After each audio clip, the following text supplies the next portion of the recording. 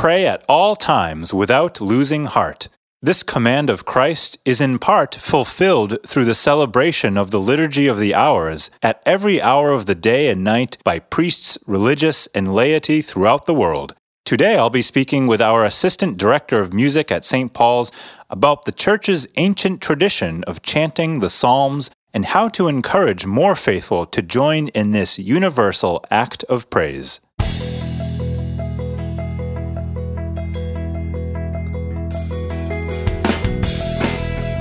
Welcome to the Harvard Catholic, conversations with interesting people and dedicated disciples of Christ from the greater Harvard community. Hosted by me, undergraduate chaplain and almost famous jazz drummer, Father Patrick Fiorillo. Be sure to follow us or subscribe to stay on top of all the latest episodes. Here we go. And we're back for Sacred Music Part 2. Last year, I interviewed James Kennerly, our Director of Music for St. Paul's Parish and Choir School. Definitely recommend checking that out if you missed it. Today, I have our Assistant Director of Music, Max Adach, to continue our conversation. Welcome, Max. It's great to be here, Father. Aha, and I hear the British accent, so that makes two of you from England on staff here.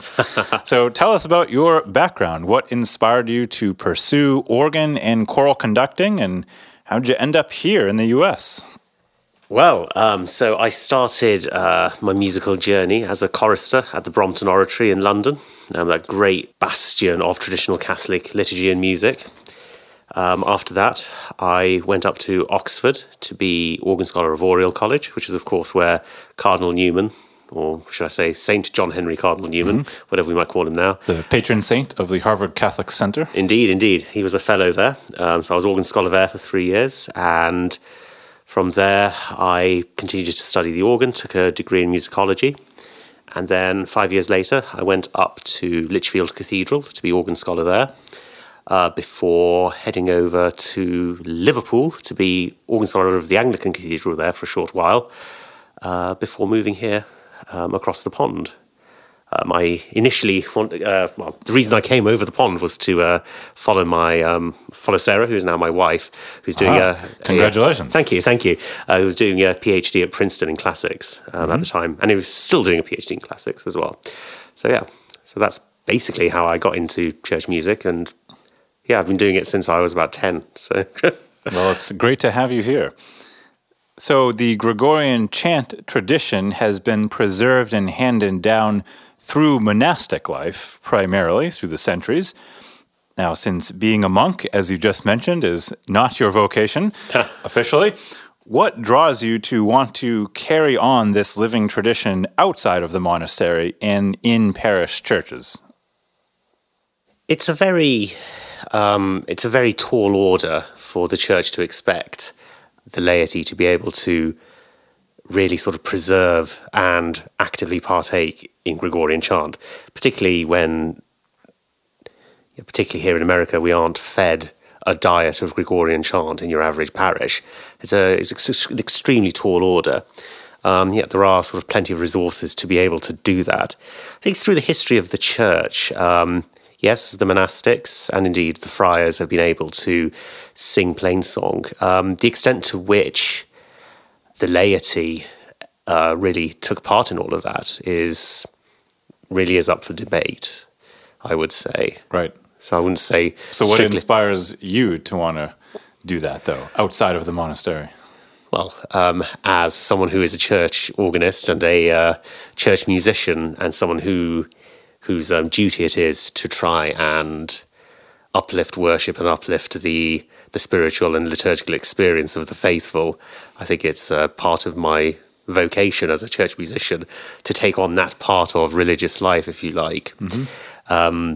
So as you just alluded to, there is indeed this strong tension between the ideal, which we might call, arguably, a sort of monastic liturgy where you're making full use of the whole Gregorian repertoire, and between that and what's actually feasible, because most of that is just not possible to be done in a parish church. Now, this is obviously a huge conversation that we're not going to resolve right now in this hour. But even just on a theoretical level, how does one begin to try to resolve this tension between what the church holds as this ideal that should be done and promoted well everywhere, and what is feasible and practical?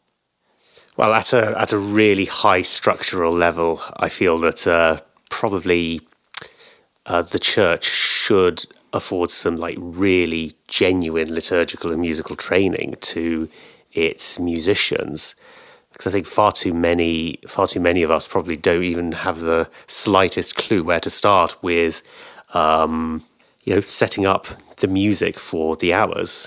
But I would say a good starting point for a music director or a layperson who's interested to begin chanting the hours is to just visit a monastery, probably, for a couple of days. Indeed, or not even visit a monastery. Now in a COVID tide, it is possible to just go onto YouTube and just, tap into that rich monastic life and just see what they're doing, pray along with the monks. We are able now to actually just go into a monastic choir whenever we like. You could arguably be a sort of external member of a monastery through YouTube. You don't even have to. You don't even have to really do anything else. It's easier than ever to be an oblate Benedictine.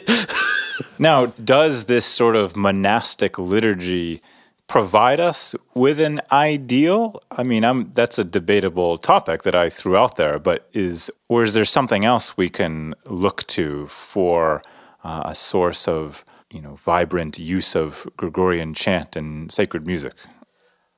I think for a start, I think it's probably a bad supposition to say that the Divine Office is a monastic liturgy. I mean, it's not. Yes, monks use it. That doesn't necessarily mean it's a monastic thing. Monks use tractors to plough fields in Arkansas. Subiaco. Doesn't mean tractors are monastic. But Continue. Yeah, no, this is getting a bit weird. But it's very, very possible to go out of the actual strict monastery and do this. Probably one of the first times in the church's history where this sort of quote-unquote monastic liturgy was taken outside of the monastery was in the 12th and 13th centuries, when the mendicant orders first started to appear. That's the Dominicans and Franciscans. Yeah, the five great, it was the Augustinians, Dominicans, Franciscans, the Servites, and the Carmelites. Mm-hmm. They were all founded within maybe 70 years of each other, all in northern Italy. And they were literally monasteries built inside towns and cities in northern Italy and Spain, as opposed to monasteries which were in the middle of nowhere. Right. Where the cities would be formed around them.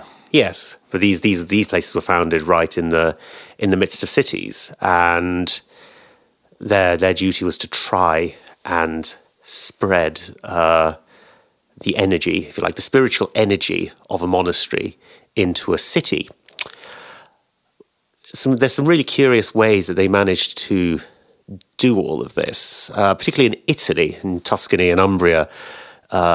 These confraternities were founded, all centered around these mendicant houses.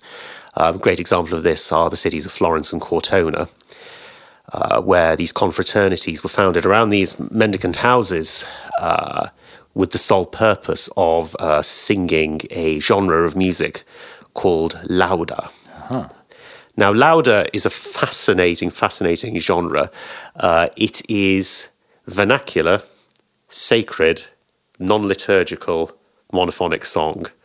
So it's sacred. It's about holy things as opposed to the profane. Yep. It is vernacular. It's not in Latin. It's in the vulgar tongue, i.e. the tongue native, so like some weird Tuscany dialect. It's sacred, but it's non-liturgical, so it's not for any liturgy. And it's monophonic, so it doesn't have any chords or like instruments or anything. So it sounds like plain song in Italian, however, it's not for any liturgy. They were sung at these devotional services at sort of roughly the time of Compline.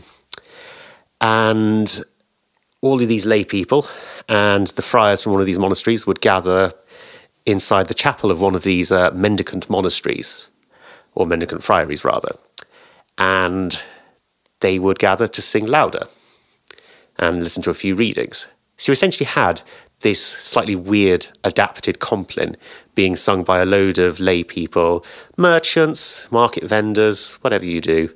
But they would gather together into these confraternities called lauda confraternities, or laudesi in Italian.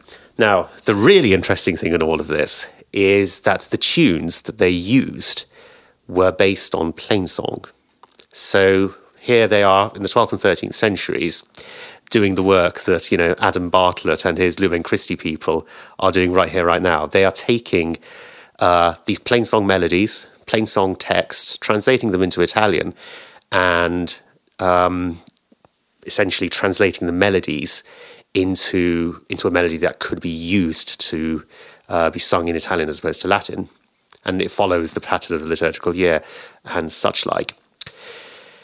It really is quite a fascinating thing, and I could talk for hours and hours and hours about it. So there is a sort of historical precedent for this. Oh yeah, I mean, I have to say the earliest recorded lauda is Saint Francis of Assisi's Canticle of the Sun. Mm-hmm. So if you go to the monastic library in Assisi and see the original manuscript of the Canticle of the Sun, there are empty staves for music. The music was never put in, but the Canticle of the Sun was clearly supposed to be sung, and by its poetic structure, it is clearly a sung lauda. We just don't know what the music was. It's one of the great musicological mysteries. Wow. Anyway. Fascinating. There is precedent. They were trying to do this 700 years ago, and they still haven't solved the problem. This is where we are. All right. Well, that brings us to Vatican II, where the Constitution on Sacred Liturgy called on churches to host Vespers services every Sunday, and more broadly speaking, encouraged the laity to participate in the divine office with priests and religious. So, just to clarify for our audience, there's two broad categories of liturgical worship and thus also sacred music. We have the Mass, and then there's also the divine office, which is a daily cycle of the chanting of the Psalms and short scriptural readings. And every priest and religious throughout the world makes a solemn promise to pray this every day, multiple times a day. And the idea is that on a weekly or semi-weekly basis, the whole Psalter, all 150 Psalms, are chanted, and it becomes a rhythm of life. And so it was not very popular with the laity prior to Vatican II, but Vatican II is now encouraging everybody to participate in this, to reap the fruits of this, because it's a beautiful complement to the Mass. So before we even get to the musical aspect, which is why I brought you here to talk about, yes. Why should the Liturgy of the Hours or the Divine Office be seen as an essential part of Christian worship, like the Mass? I suppose it's important to, in a sense, consecrate your entire day to the service of God. Yes, Mass is a very important part of that. But if you put in Lauds, the Office of Readings, and Vespers, you are really bookending your day. So those are the names for our audience of the different hours of the Liturgy of the Hours that are prayed. So Lauds would be the morning prayer service of Psalms and readings, and then Vespers would be the evening service. Office of Readings, or traditionally called Matins, would usually come earlier in the morning or at night before morning prayer. Those three offices, I believe, are what is called the greater hours. Yep. And then there's all the former monastic hours, which are called the lesser hours. So there's like midday prayer, mid-afternoon. They used to have really nice names like terce, sext, none. Yep. 9 a.m., noon, 3 p.m. All of that. And of course, there's Compline at the end. Compline is, I would say, a very, very beautiful starter office, if you like, if you want to try and incorporate. This is night prayer at the end of the day. It's very short. You can do it in 15 minutes. And then the last thing you say before you fall asleep is the Canticle of Simeon. Lord, now lettest thou thy servant depart in peace. Few nicer ways to fall asleep than contemplating your own mortality and dedicating your soul into the hands of God. So just as the Mass and the various feast days and seasons mark the changing of seasons and weeks throughout the year, the Liturgy of the Hours really breaks down the day and really gives us a spirituality for each part of the day and specific ways of praising God throughout the hours. Yeah. With I think the morning canticle being the Canticle of Zechariah, known as the Benedictus, you have it's the part. Blessed be the Lord, the God of Israel. It's what Zechariah says when his lips are opened, having been struck dumb. And he gives praise and thanks to God for the birth of his son, John the Baptist. What a beautiful way to start a day, to praise God for his loving mercy towards his people. Vespers. And that canticle is said every day. Now there's a rotation of psalms. The psalms and readings change, but that gospel canticle that Max just mentioned, that's said at every single Lauds service. And then at Vespers, there's a gospel canticle, and that stays the same for Canticle every of Mary. Vespers service. Correct. It's an amazing way to reflect on the events of the entire liturgical year. You sit there on Christmas morning, my soul doth magnify the Lord, my spirit is rejoiced in God my Saviour, and you're meditating during Vespers on the words of Mary at the Annunciation. You're hearing that on Good Friday, you're hearing that on Pentecost, and suddenly it puts a different angle entirely on everything that's happening around you at Mass, etc., etc. Then with the Psalms, it's important to hear as much of the Psalter as possible. At the end of the day... Yeah, what's the significance of the Psalms? Why are these so important in Christian worship, as opposed to the other books of the Bible? They are the Psalms. They are the prayers that Jesus himself would have said as a extremely observant Jewish man. He would have been saying them all of the time. Indeed, what's the final thing that Jesus did at the Last Supper with his apostles? They sang a psalm and they went out onto the Mount of Olives. Psalms are central to Jesus' life. And if we can somehow connect... And the Psalms are fundamentally prayers. Oh yeah, they're prayers. They express every single emotion it is possible for a human being to experience. You've got the Psalms of great joy. You've got the Psalms of desperation. You've got, if you get into the 40s and the 50s, you've got the Psalms of great anger and annoyance at God. Yep. Psalm 138, you're asking God to smash children against stones and stuff like that. That's right. Some are even would be scandalous to pious ears. They're so filled with raw human emotion. Yeah, it's but it's interesting in the office. All of these psalms and canticles as well, they're all framed by antiphons, which are these little one-sentence phrases at the beginning and end. And they essentially contextualize it. So, for example, if you have a psalm, or indeed a canticle, say at Vespers, you have the Magnificat, the canticle on Good Friday will be framed by a relevant Magnificat antiphon, which gives you a gentle nudge on what to think about and what to meditate on as you are praying that canticle. What is that Good Friday antiphon? Goodness me, is it Christ became obedient unto death, even death on a cross? Right. Therefore God has highly exalted him and given him the name above all other names. My soul magnifies the greatness of the Lord, blah, blah, Right. blah, blah, blah, blah, blah.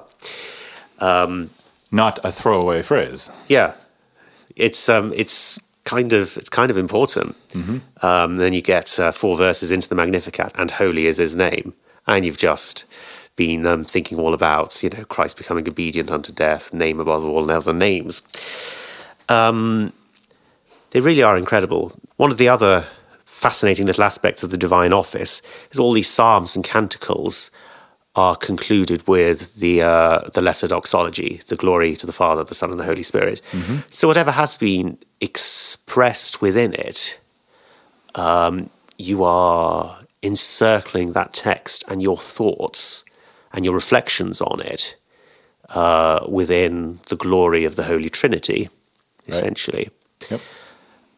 After a while of praying the divine office, you begin to get slowly used to the various psalms and canticles, and you almost begin to say them, I'm not going to say on autopilot, but you end up being able to pick up different meanings.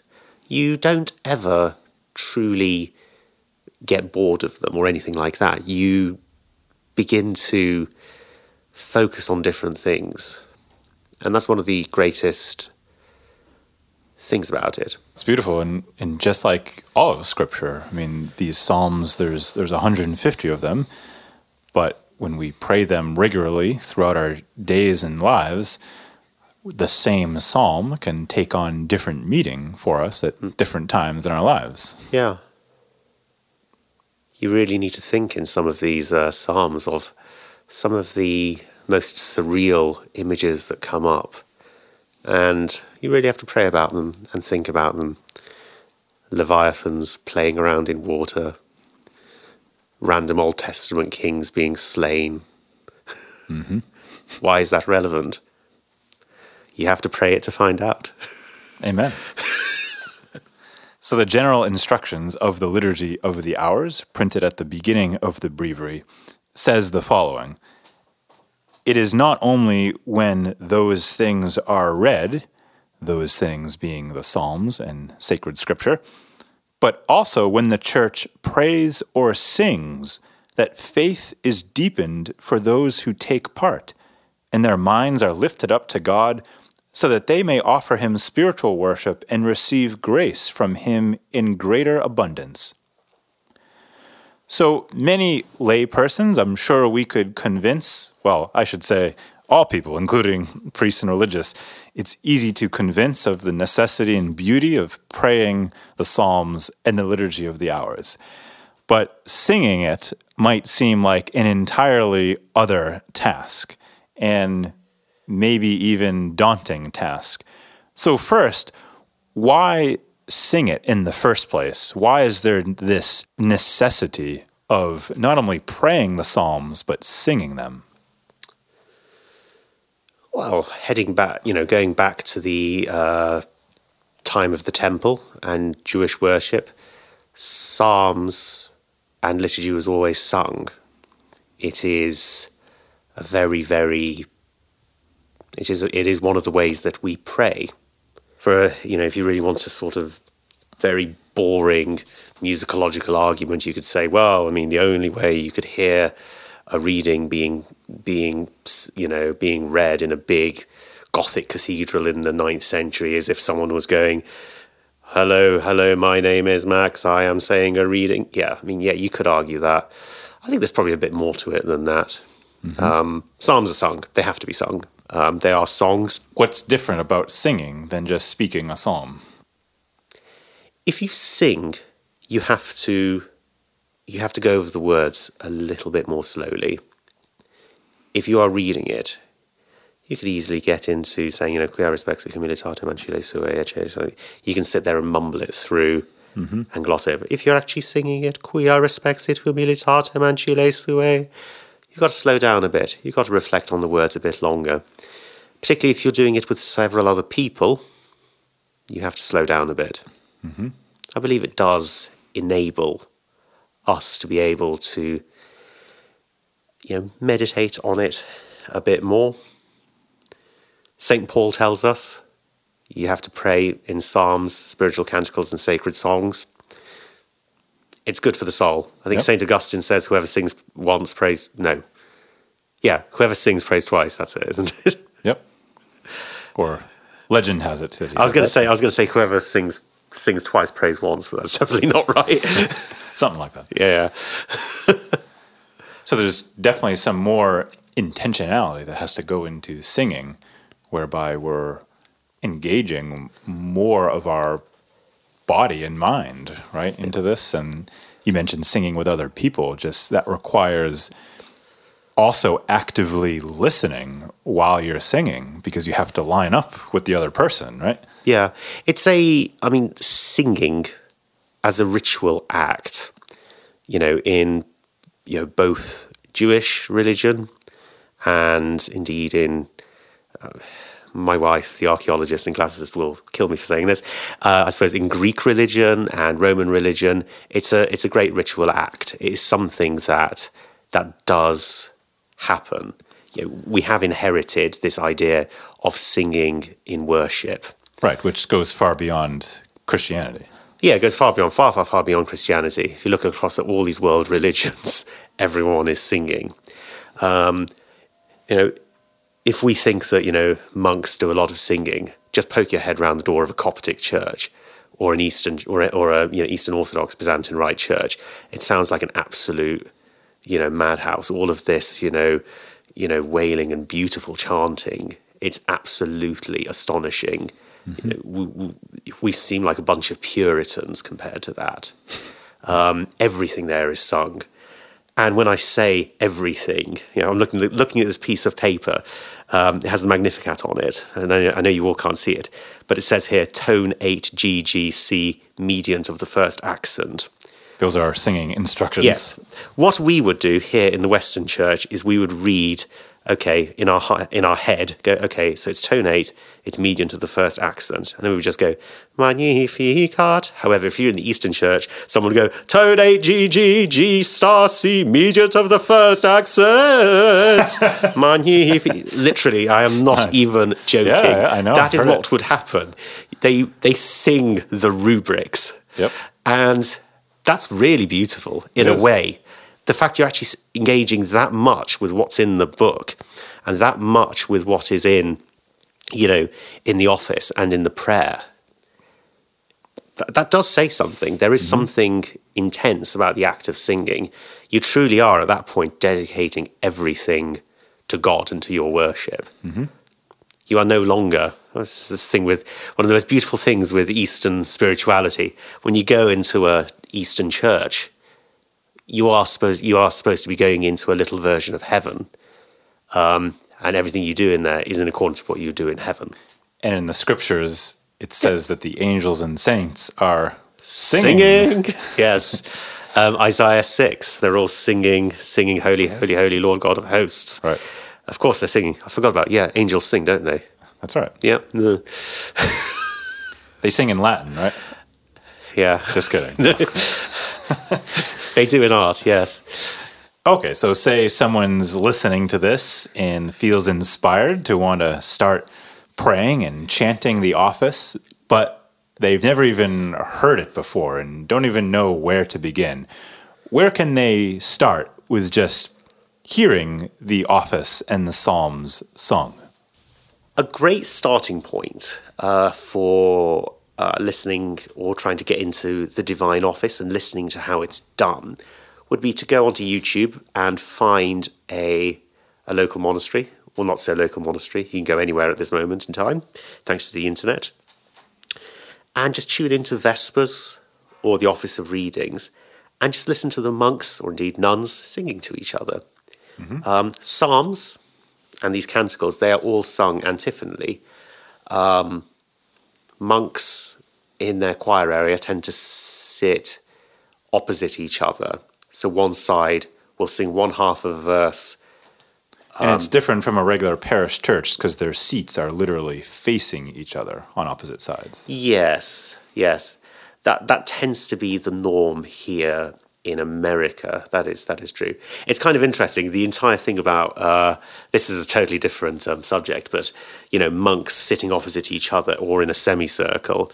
South of the Alps, monks sat in a semicircle divided by the abbot's chair, because architecturally you had an apse, as opposed to north of the Alps and in northern Europe. Chancels developed, so you have imagine just a big. Think about Westminster Abbey, for example. you have a choir area, and monks would sit there opposite each other, heading towards the altar. Chancel is a sort of Northern European thing. South of the Alps in Italy, everything was in a semicircle. Kind of interesting, but kind of irrelevant.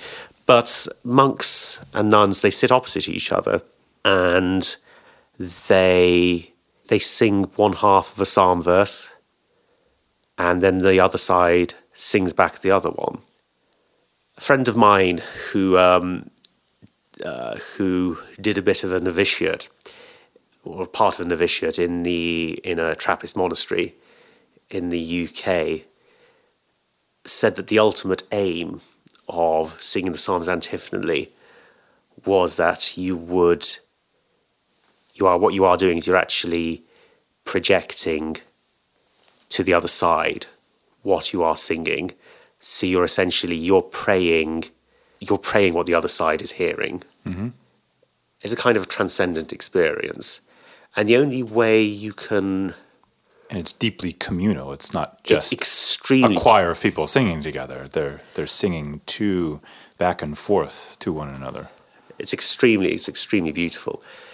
If you truly want to experience this sort of communal thing and you're in Harvard Square, I would go down to the Cowley Fathers. The Society of St. John the Evangelist, they are on Mass Ave, and they have evening prayer and morning prayer each day. So if you want to just go in and poke your head round the door and hear that communal psalm singing in person, that is a good starting place to go. I'm not sure where the nearest Roman monastery is to where we are. Well, there's people listening from all over, but if you just search for a monastery, most of these lauds and vespers services are open to the public. So you could just go in the chapel and just prayerfully listen to the monks or nuns chanting. Yeah. Okay, so someone's listening to this, they're completely bought in, they're inspired, they want to do this on their own, but they're thinking to themselves, what do I do about the music? Where do I learn this music? How do I find any sort of guidance on how to actually sing these melodies? Well, I have the answer for you right here, and my guest musician and I are going to demonstrate this for you. So what I thought I would do is give us an example of a popular chant. We talked earlier about the Magnificat, so that's the Latin title for the gospel canticle that is chanted at each Vespers service. It's the climax of the service, quoting scripture of Mary's hymn of praise in front of Elizabeth. So this is done at every Vespers service, so we'll just use this text as our example. And what I thought I'd do is we would demonstrate for you, the listeners, 4 different ways of setting that text to music. So let's start off with the first one. This would be the original, quote-unquote, or the traditional Latin Gregorian chant version. This would be the one that all the other English ones would in some way be inspired by. So let's give it a round. So Max and I are going to sing or chant antiphonally just a couple verses of the Magnificat. And unlike Eastern Orthodox clergy, we are not going to sing what tone it's on. All right. Well, I'm incapable of that, so. We've got a beard, so. That's true. All right, here we go. Cue the reverb, so we sound like we're in a nice big monastery here. Hello. Magnificat anima mea Dominum, Et exultavit spiritus meus, in Deo salutari meo, quia respexit humilitatem ancile suae, ecce enam ex hoc beatum me dicent omnes generationes, quia fecit mihi magna qui potens est, et sanctum nomen eius. So there we go. That's not the whole thing, but that would be tone 8. That's a technical term in the Gregorian chant modes. There's many other modes, but that's just one beautiful, simple example of a psalm tone. So it's a basic pattern shaped around the accents of the words. And once you get that melody memorized, you don't need to be looking at music. You just follow the text and insert the shape of the melody as you go. So now, here we're going to do that same text, and also in that same mode, mode 8, to English text. Here we go. My soul proclaims the greatness of the Lord, and my spirit rejoices in God my Savior. For he has looked with favor on his lowly servant. From this day all generations will call me blessed. The Almighty has done great things for me, and holy is his name. He has mercy on those who fear him in every generation. Great. Those would be the traditional Gregorian tones, but in recent years there's been an explosion of resources out there to help people chant the Liturgy of the Hours in English. And so some modern composers have written new tones that fit perhaps a little more naturally to English, right? Because Gregorian chant was written for Latin, so it fits and sounds most natural with Latin text. English sometimes can be a little tricky because the word accents are a lot different sounding. So here we're going to try an English tone. This is also using mode 8, but it sounds a little different melody. And this is very, very simple. And this is something, and if you feel like you're a total beginner musician, have no singing talent, what we're about to do, you can do this.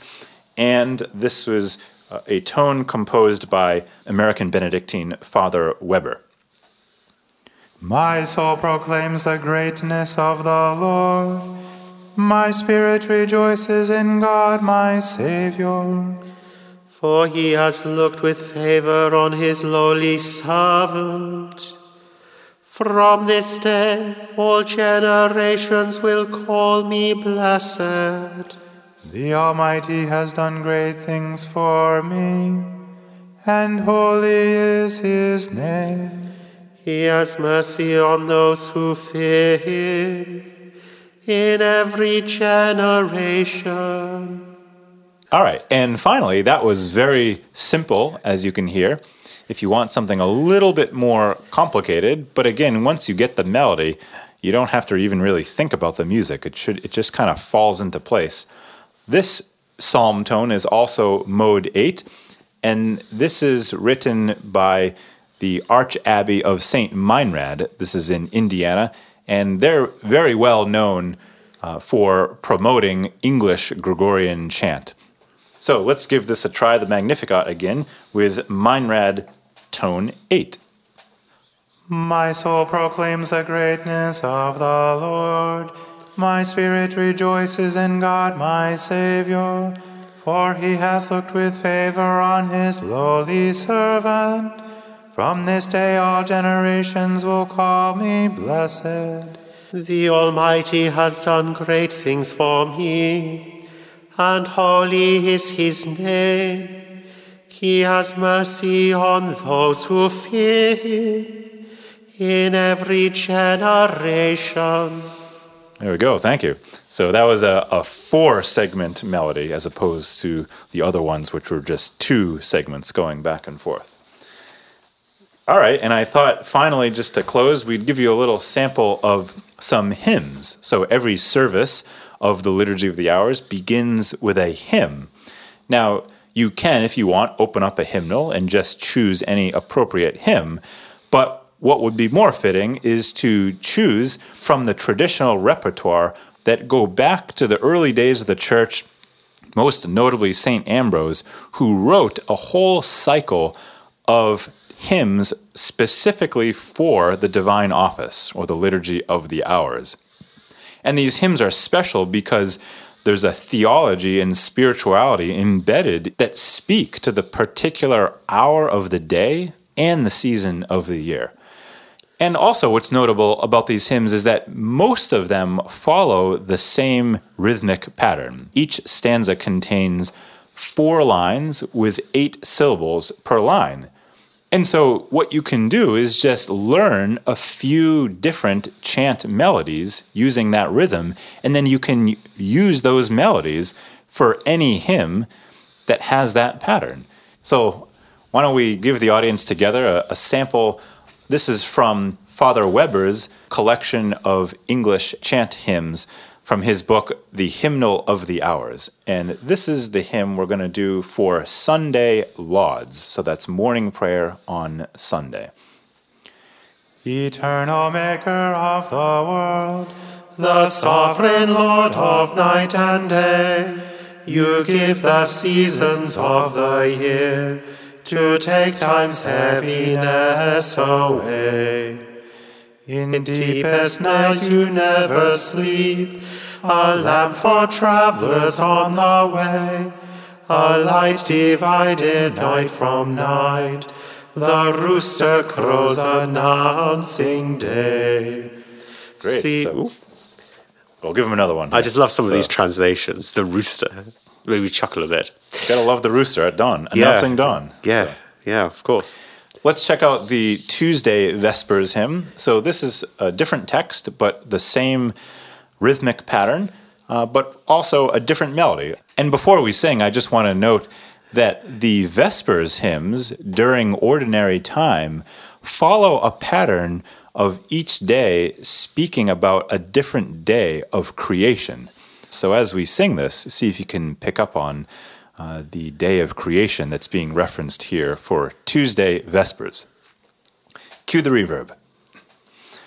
Almighty Maker of the land, who part the ocean with your hand, and from the floor of swelling sea, the firm and fertile earth set free, who fill the solid ground with seed, of plants to nourish every need, and give them buds on tender shoots, to bear green herbs and pleasant fruits.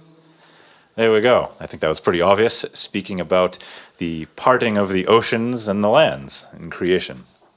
So I hope that gives a little musical inspiration to our listeners to just say, as I even talked about in my interview last year with James on sacred music, that you too can sing, chant, and sacred music, and you can do it beautifully. You do not need to be a professional musician or musically trained to do this well. And I hope everybody will truly take that to heart, because if we do, that's the only way to really fulfill the Church's command of all of us to join in this universal hymn of praise of the Liturgy of the Hours.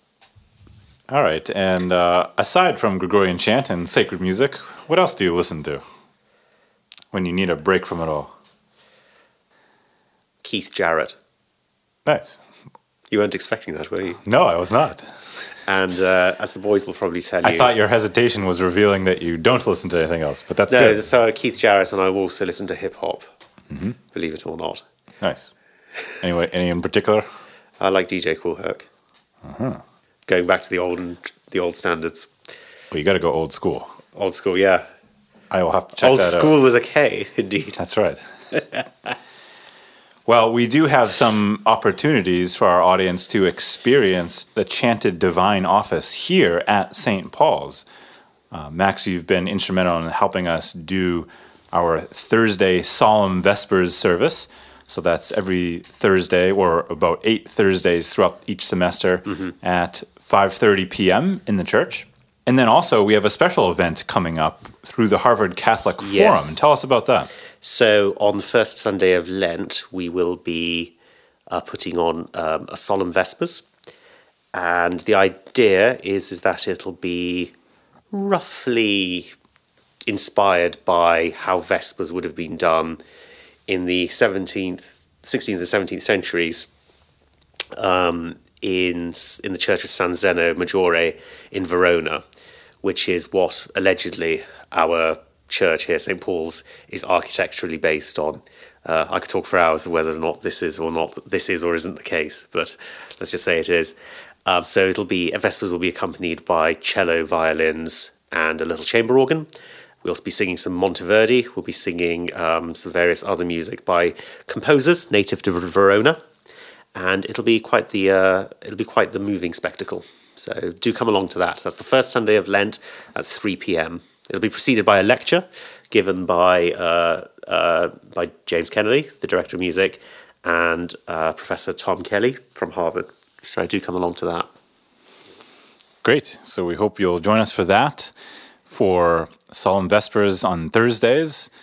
But most of all, I hope you'll consider taking up praying and chanting the Liturgy of the Hours on your own and with your friends. Benedicamus Domino. Deo gratias. Max Adach, everybody, Assistant Director of Sacred Music here at St. Paul's Parish. Thanks so much for coming on. Thank you, Father.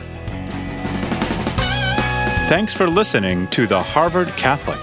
Don't forget to follow us or subscribe to stay on top of all the latest episodes. And please consider supporting us by visiting harvardcatholic.org. We hope you'll join us next time as we continue proclaiming the truth and love of Jesus Christ to Harvard and to the world.